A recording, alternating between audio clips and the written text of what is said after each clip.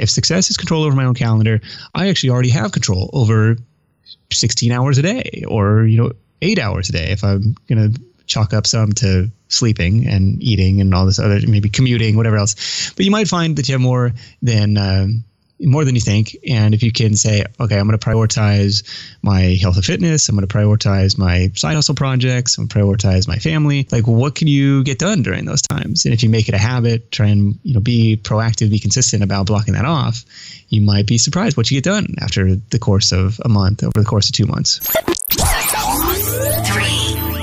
2, 1. Welcome to the Mind for Life podcast. The Mind for Life podcast, where your thinking can change your life. And now, here's your host, Jeff Bogazic.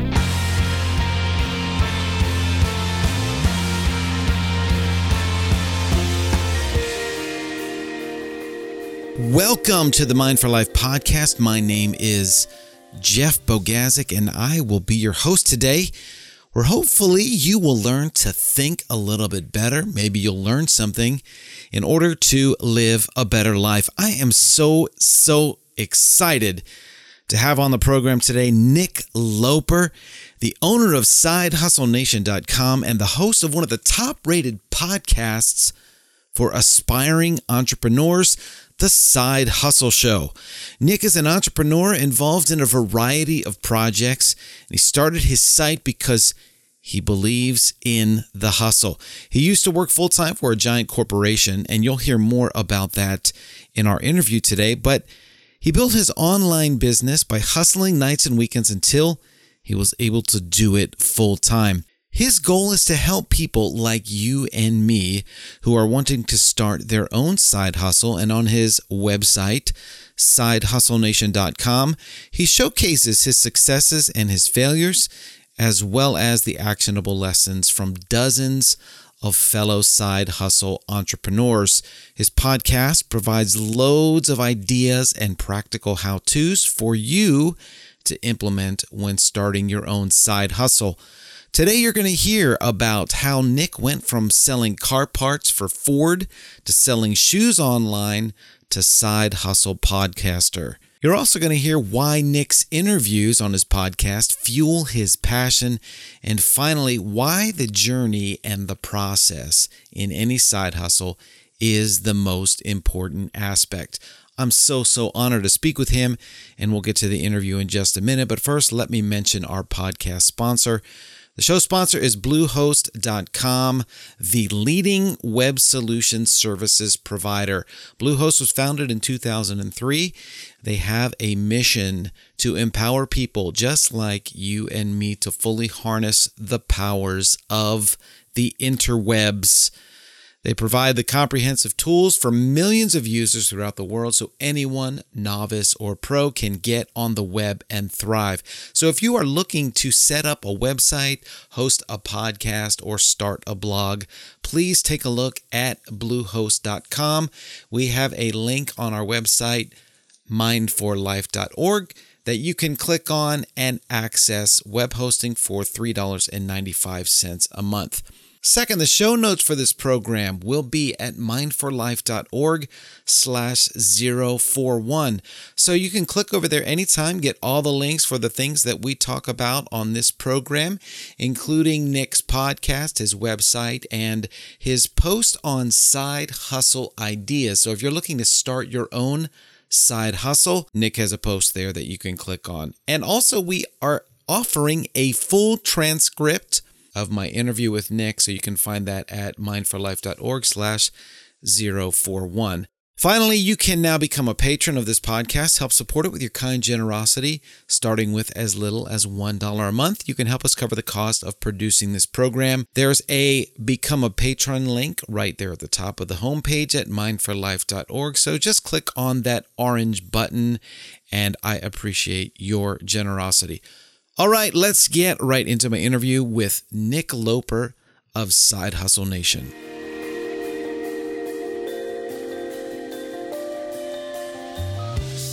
first of all, let me just welcome you to the program. It's great to have you here. And you're a huge inspiration for me. Let me say that up front. I've listened to your program now for maybe 5-6 months, and just have been really, really impressed by what you're doing. So tell me how you got started. What precipitated? Were you doing some other type of online business, and then you said, "Hey, I got to get into podcasting"? Why did you decide to get into it? How did it all get started? Yeah, the original side hustle was a footwear comparison shopping site that earned commission from Zappos and Amazon and these other stores, kind of like as a catalog aggregator type of site. A specific model of shoes, like here's where you can find the best deal. And then so that was the original side hustle, 3 years of nights and weekends, like quit my job, like made that my full-time thing.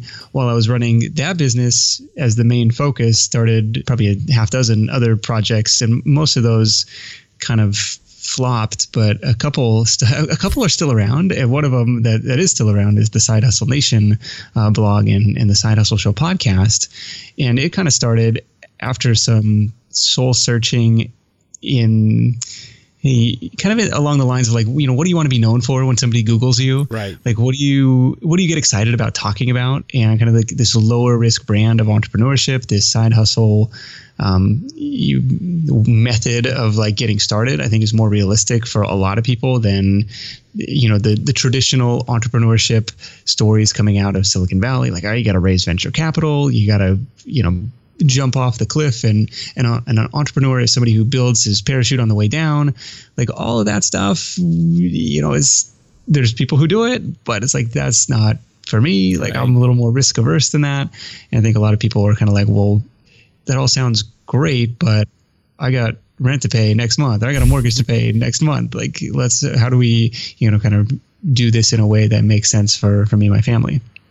So you were working a side hustle selling shoes, and then started another side hustle in the Side Hustle Nation. It's very meta, right? Yeah, you had a traditional job then. Is that correct? While you started the shoe business, you worked a traditional job? Yeah. So when I was, first building the shoe business, I was working corporate for Ford. And so by day I was trying to sell more Ford parts through their dealer channel. Car business is a fascinating business, but just never really saw myself climbing the corporate ladder there, right. And had kind of hoped and thought that maybe this shoe thing, this very fledgling shoe thing at the time could be the escape path. But you didn't want to be known for shoes. Well, it wasn't something that I cared about really. Right.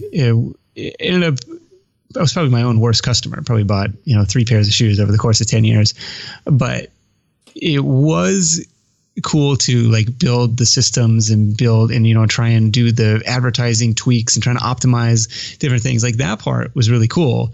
It's just the product that I didn't really care about. And maybe at the beginning I probably naively thought like this could be my thing. Like I could do this forever, this could be my thing. And the business had a ton of ups and downs, from getting the AdWords account unceremoniously shut down. Like on my first day of, self-employment, I turned in the keys to my company car, and like I was like, all right, I'm going to do this entrepreneurship thing. Right. Google says, no, you're not. Hold on. I was like, wait. You go through the whole. They shut your account down? Yeah, it was nuts. They said, you're an affiliate site. The sole purpose of your site is to drive traffic to other sites. And I said, well, the sole purpose of Google is to drive traffic to other sites. Doubt. Like, well, who are you to judge? So you go through like, anger and denial and all this stuff. Ended up making some changes to their website, really just adding more internal links to balance the, number of external links that were on the page. And that seemed to do the trick. And they came back 3 months later and they said, oh, it looks like we made an error. You're good to go. And it was just like turn on a faucet again, and the traffic was back. But that was the first of many kind of challenges. Developer challenges. There was an affiliate nexus legal battle in California that kind of presented some challenges. We actually had to go rent an apartment in Nevada for a little while to be able to continue to run this business. It it kind of played in the margin between the cost of traffic and what that traffic was worth in terms of commissions. And, it was getting squeezed on both sides over the course of 8 or 9 years. And was very happy to have some other projects to kind of take its place. What is the passion that drives you now? It's not shoes. It's not necessarily selling products. I don't know. I mean, you've got the book and some other things like that. Do you have courses that you sell, in other words?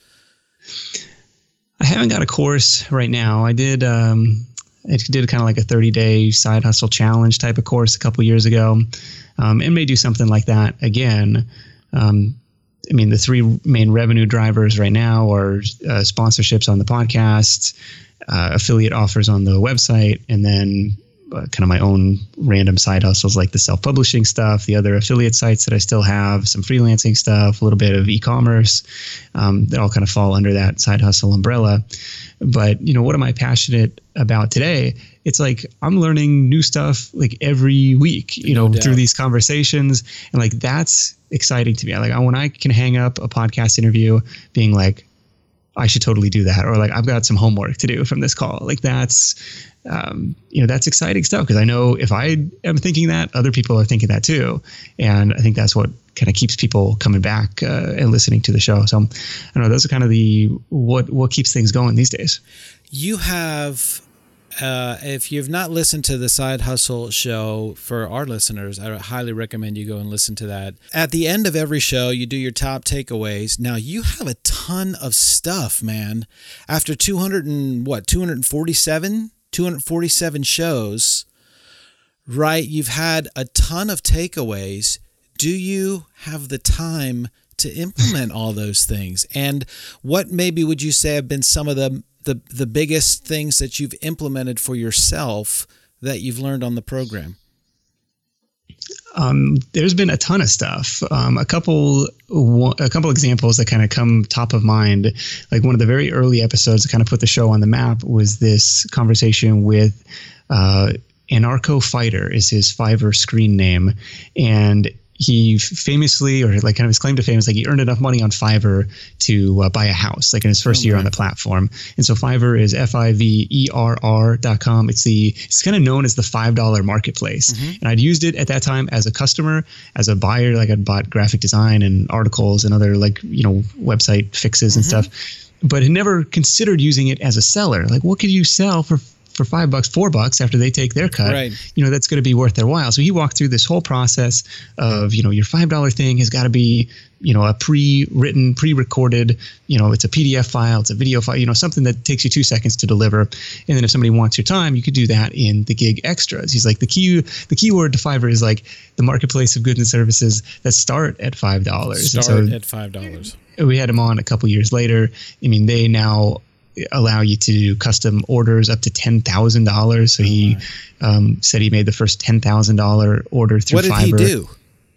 So his background was in PR and copywriting. Okay. So an example of one of his gigs was like, I'll send you the 7 steps to a killer autoresponder sequence or something, right? And so that's the $5 thing.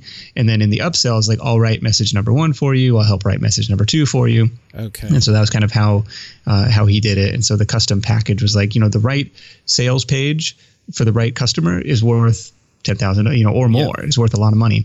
If that's going to increase your conversion rate, especially on a high dollar product. So that was kind of his background. And the way to look at it is like, what's the entry point into your service offering? What's the quiet little thing? But like to go back to the implementation question, like, so after that conversation, I was like, all right, I'm going to try this out. So I put a couple books that I had up for sale on Fiverr. And one of them actually ended up outselling Amazon, for the same title. Your book on Fiverr outsold what you were getting on Amazon. Yeah, during these first couple months of this trial, I was like, this is really interesting. So I was playing around more with the platform, and eventually I got brave and said, I'll turn on the screen recorder software, my feedback of your website, in terms of SEO and usability and all this stuff, and that gig was a ton of fun. And then in the extras was like, I'll go into more detailed suggestions on marketing or whatever. And ended up doing hundreds of those things. That was was a ton of fun. Maybe not the greatest hourly rate in the world, but ended up being pretty decent with the upsells and stuff that were going on. So Fiverr is an example, kind of like one of these fun platforms that I never really considered, but then this guy on the podcast kind of showed me the way and had some fun doing that. The other example that comes to mind, actually a conversation from Joseph Hogue, who runs Pure Finance and really a handful of kind of like sites in the personal finance space. He is kind of like the SEO expert inside the FinCon community, the kind of like financial blogger community. And what he said is like, if you're taking the time to create this post and you don't expect it to rank, if you don't expect it to bring in either, search traffic from Google or, search or social traffic from Pinterest, like, why are you writing it? Like, what's the point of this? And that was kind of an eye-opening moment to me, because he's looked at every piece of content as its own kind of like individual asset. Right. Like, this is going to make money from lead generation, from affiliate revenue, from advertising revenue, from email signups, for or whatever it is. And instead of looking at because I came from blogging as like I started years and years ago like as a personal, it was kind of a cross between like a personal journal and like the type of blog that you see today. And that was kind of a really eye-opening conversation. It kind of made me rethink the different types of content that I create. Like, is this going to be a standalone asset? Is it strong enough to generate traffic on its own? Sometimes yes, sometimes no. So now you go into everything that you do, I'm assuming with that mentality. Now, do you write a blog as along with the podcast now? Because I haven't looked at that necessarily. So I do create like the show notes for the site, and then I've got a guy who helps kind of write the summaries of the episode and use those as lead magnets for each episode. Okay. But as far as like just a blog, you will say the show notes are the content, and you have it in the show notes as the written content. Then you've got the podcast as like another piece of content, the audio that people can listen to. Yeah, and those will be on the same page. Right. And then also there's like the full like written only component of the site, which is just like straight blog posts like, here's 200 plus ways to make extra money. Here are, 79 alternative investment platforms that you ought to check out for higher returns. It's, stuff like that. It's kind of the written side of the site. And those would all be now very specific, very intentional about. Do you do that for the podcast then? Like, are you very intentional about, are these interviews going to generate traffic? Are they going to accomplish the purpose of getting leads? Do you think about that? Or are you more like concerned with, is this going to be an interesting interview? Is this going to be a piece of information that my audience is going to want to know about or hear or listen to? With the show, I try and start with the hook or the topic. And so usually it's like an interesting side hustle that, somebody did something remarkable and like that's worth talking about, especially if it's like applicable on a broader, didn't require like some special skill. Like those episodes tend to do well, or it's a specific marketing tactic that could be applied across a broad range. So one recent example was, what's his name? Ben Foley from, I forget the name of his site, FoleyRichLife.com. He's, talking about anxiety and like mindfulness and stuff like that. But like, started from zero and generated a ton of traffic from, syndicating his content to Medium.com. And then specifically inside of that, like specific publications inside of Medium. Was like, dude, this is cool stuff. Like I never knew how any of this worked. And, so it's kind of like a specific traffic generating or specific kind of like marketing tactic. So try and start with like, what's that hook? What's that angle? What are people going to learn from it? And then try and find who's the best person to tell that story. What's your vision for your online business going forward? Where do you see the Side Hustle Nation in 5 years? And what, like, if you could draw up your dream of what you'd like to be, what you'd like to be doing 5 years from now, what you'd like your business to look like, what would that be? Yeah, that's kind of crazy to think about because the stuff I was doing 5 years ago would be, unrecognizable. The stuff I'm doing today would be unrecognizable to like the, 5 years ago, Nick. So it's hard to project 5 years into the future. Honestly, if it looked a lot like, how it does today, I think that would be cool. but I know that it won't. It's just, this stuff evolves so quickly. In a perfect world, I would probably work fewer hours. Maybe that's not even true. Like, I love the work that I do. It's just, I feel kind of like this constant, maybe not overwhelm, but just like you're never fully done. Like the to-do list, there's always more stuff that you want to do. And so maybe being smarter about prioritization and, have some better systems and a team in place to kind of really focus on the stuff that's like in your wheelhouse and like always be doing that versus, I don't know, the more tedious stuff. I don't know. There's always room for improvement on that. So maybe that's kind of like, 5 years is a long time to wait to implement that, but hopefully you can get some of that, get the ball rolling on that in the next few months here. What would you say is your biggest struggle? Like, what's the biggest challenge for you outside of saying, oh, I need to find more time in the day to get the things that I need to get done? What's been the biggest challenge through the whole process? The time thing is a constant struggle, and I've been trying to be more honest with myself instead of saying I don't have enough time. I'm trying to say, be more truthful. I prioritize something else, which is sometimes, can make my wife mad. Like, why didn't you do that? I prioritize something else. It's like, well, what was more important than doing the dishes or whatever? I'm trying to think the other thing that struggled. Maybe one of the early struggles was, not really understanding that the podcast is content marketing. The podcast and really the blog too is unlikely to be a business in itself, but it can kind of help feed the business. So, what's the underlying, monetization model? And when I first started, I didn't really have any. So it took 14, 15 months to kind of figure out that, the podcast is content marketing. And, once that happened, that was like flipping a switch.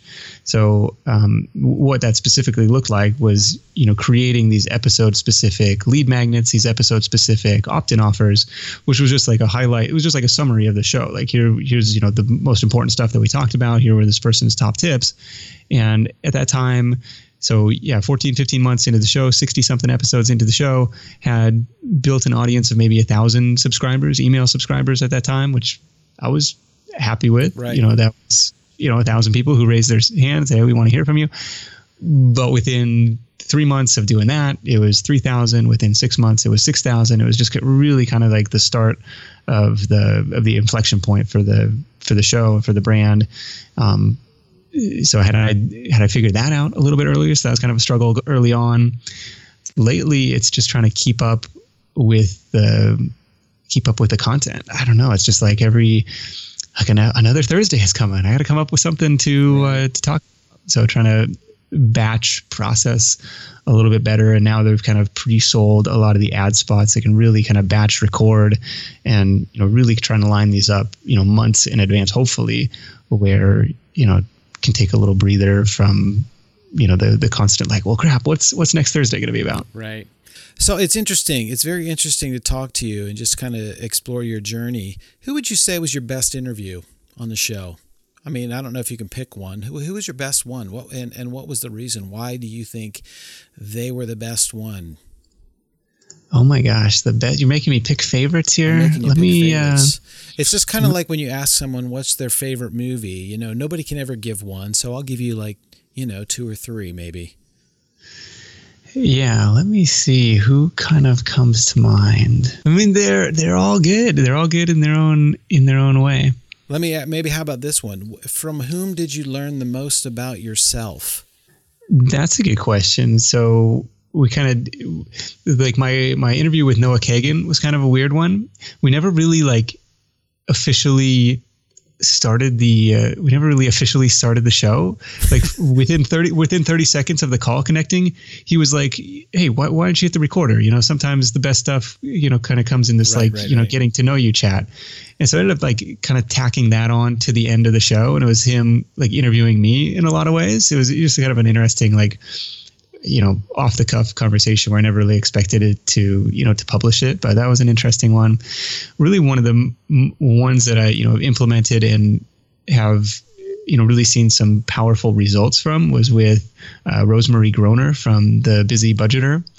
That's episode 142, where she kind of walks through like her strategy for just driving a ton of traffic from Pinterest, which was something I knew nothing about. And so she was like super tactical, like step by step by step. And at that point, she hadn't been on a ton of podcasts. And so it's kind of fun to, expose that story, kind of like break the news in a lot of ways. So I think those are kind of fun. But some of the ones that I like are the ones that took 2 or 3 tries to get a good recording out of. We'd be halfway through and be like, time out, I'm sorry, this isn't doing it for me. Like, let's dial this back, or like, let's narrow down the focus. Sometimes we're trying to cover, 6 years worth of timeline. An example of that was the bread baking sourdough bread lady from Udemy.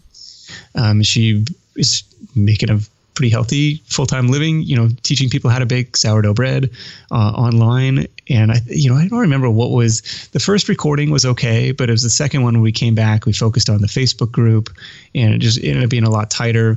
There's another one we did on kind of like an offline webinar strategy with Joshua Lysick, who was like, he had a really cool tactic of like, I want to serve small businesses in my local community.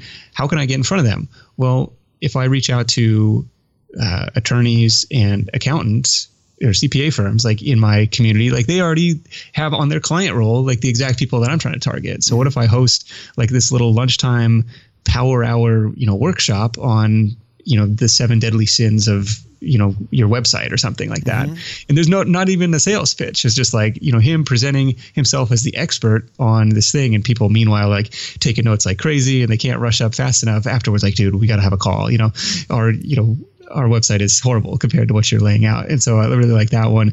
But, where we started, it was like, what's your freelance journey and stuff. It's like, when we narrowed it down, like, I don't know, that's kind of the fun part, is like trying to come up with that hook or that single lesson tactic takeaway that people can really learn from. Pretty interesting. What would you say you've learned most about yourself through podcasting and through your side hustle journey?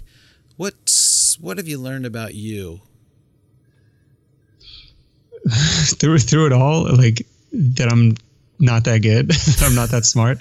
Like that's kind of been the recurring theme really over the last 15 years. So I, was really blessed in school to have some good teachers that set me up for success. And so it ended up being like a great student in school. Like, this is easy. You teach me what I need to know. I ace the test, then we move on. In real life, like where this hit me was in college. I had this painting business, or as part of like one of these college painting internships thing. And and so in the company's like website, they have like the leaderboard, like how much have you sold, how much have you produced. You were selling paint. Yeah, selling the paint job, like exterior painting to homeowners. You would go and pitch it to the homeowner. You didn't actually do the painting, or did you? I wasn't supposed to, but I ended up doing a lot of painting. Right. It's like, you're supposed to hire people for that. It's like, well, but I kind of would like underbid these jobs to like make, afraid of like not getting enough work. And so I spent a lot of time painting too.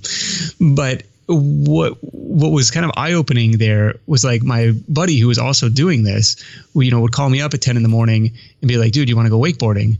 And be like, dude, I'm painting. And it was like, how are you, like, how does this work? And so he was way better at this than me, because he had delegated this to his team. Like, he had bid the project appropriately, and he'd hired people who could get it done without him being there. Right. And meantime, I was like, all right, let's hustle. Let's, maybe we could finish up this one wall and get around to this side. I was like, so that was really an eye-opening thing. And, I was, probably 50th percentile, but not like 90th percentile in terms of, success in the painting business. So that was eye-opening. Same thing, like in all of this stuff, like the blogging world, the podcasting world, it's like trying to strive to get better every week. And a lot of that comes from, borrowing the knowledge from my guests. Mm-hmm. It's funny you say that, because I would venture to bet most people consider you an expert. Just simply from what you've done with the Side Hustle Show, most people would look at you and go, man, if I could only get there. You see what I'm saying? Well, go listen to the first 50 episodes. Well, don't go listen to them, because they're embarrassing. Yeah. Yeah, well, that's the other. Maybe that's the other side of the coin. Is there's often this, kind of like a fantasy that, oh, look at what he's done, and I can get there next week. Nobody looks at the years of time you've put in and the episodes and the struggle and walking through and learning, right? The challenges and stuff that have got you there along the way. Everyone just thinks, oh, I should be able to get there next week. Yeah, it's this long, I don't know, at least for me, it's been kind of this long-term process, and it's been fun. Like, it's been a cool challenge, but it definitely hasn't happened overnight. If I could go back, like, I could probably, figure out how to grow it a little bit faster, but it's like getting in your 10,000 hours. If you could go back and start again, what would you do different? Well, I would do the lead magnets differently from the start. Like, I would, recognize that the show is content marketing. I would probably do ad reads from the very beginning, like sponsors. Not that I've had a ton of like pushback from, having sponsors on the show, but I think it makes the show sound more legit. Like, oh, dude, this guy's got sponsors on episode 1. He must have a big audience. Mm-hmm. So I think there's kind of a perception to play down that path. If you think you're eventually going to go down that road. One of the biggest, I guess, growth, the biggest spikes that I've seen have been from guesting on other shows. Mm-hmm. So being more aggressive about that kind of outreach early on could probably accelerate it too. And I don't know, there's probably an element of practice and humility too. It's like, I don't know, I very rarely would pitch myself to like be on somebody else's show, because it's like, I don't know, if they want to invite me on, I'll say yes, but like, I don't want to be like, I want to talk. And these are the best pitches that I get. Like, here's the hook, here are the 3 things that, the audience is going to learn from it. And, I could probably still do a better job about being proactive about that stuff. Do you do that now or no? Or do you just take when people, you're obviously doing more shows now, right? But are you actively pursuing that, or now you're at a point where people are actively seeking you out? Yeah, I've only pitched a couple. Yeah, I haven't been as aggressive about that as I probably should be.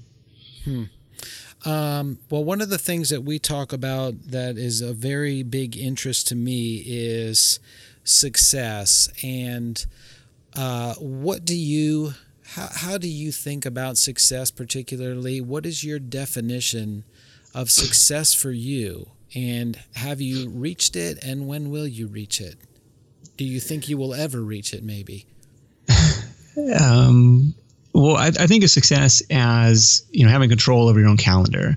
And so in that sense, like I've reached that. Like, I can, block out the time that I want to do the work that I want to do, and, take the time off for the family that I need to, that I want to. So in that sense, that's a successful career that I've built here. The downside is it still takes a lot of time to run. And even though it's work that I enjoy, like, there's still a lot of hours that go into it. The way that you can kind of massage this, even if you're still working for somebody else, is to say, okay, if success is control over my own calendar, what hours during the day do I have control over? And if you kind of audit your time, you might find you might say, well, I don't have any hours, or I might have a half an hour maybe in the evening that I watch Netflix or something. But like, if you write it down, like, where are these 24 hours actually going? I think you might find that you have more than you think that you actually have control over.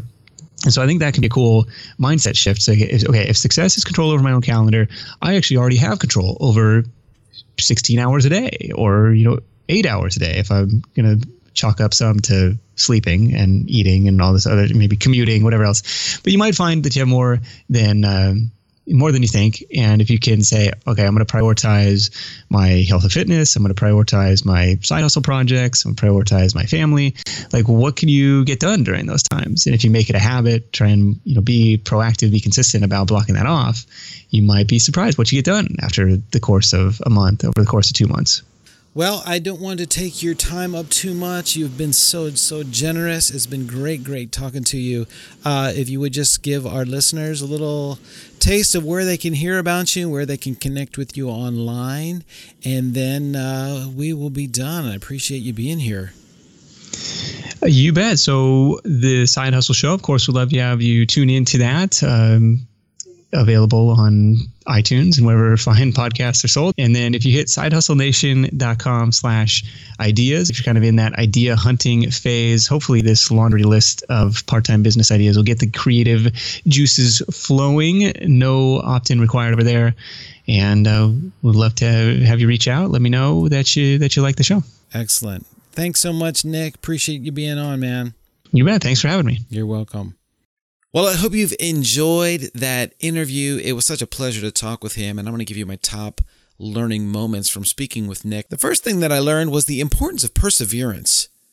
If you listen to Nick's story, you hear that he's tried multiple side hustles until he landed on the Side Hustle Nation. And along with that, he still experiments new projects and has a desire to keep on trying new things.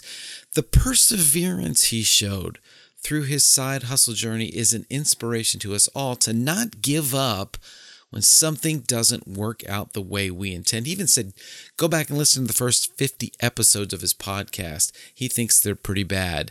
But it shows that there's growth on the journey when you persevere. It takes time. You don't always achieve things overnight. The second thing, along with his passion for perseverance, is his passion for learning. When I asked Nick what he was passionate about, he talked about the desire to learn new things from his guests. The quality of curiosity and a desire to learn is something we should all strive for in our own lives, and Nick really exemplifies that. And finally, the last thing that I learned from speaking with Nick is his definition of success, which was being able to control your calendar. We all have ideas of success that we get or are given to us through commercials, media, movies, songs, or whatever, but it's important for us to figure out our own definition of success and then to pursue that.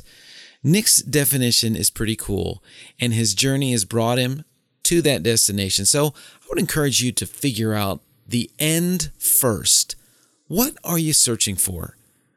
And then that way you can make sure that the steps on your journey are moving you in that direction. Well, I hope you've enjoyed listening to this podcast. Again, the show notes, including a full transcript of my interview with Nick, are at mindforlife.org/041.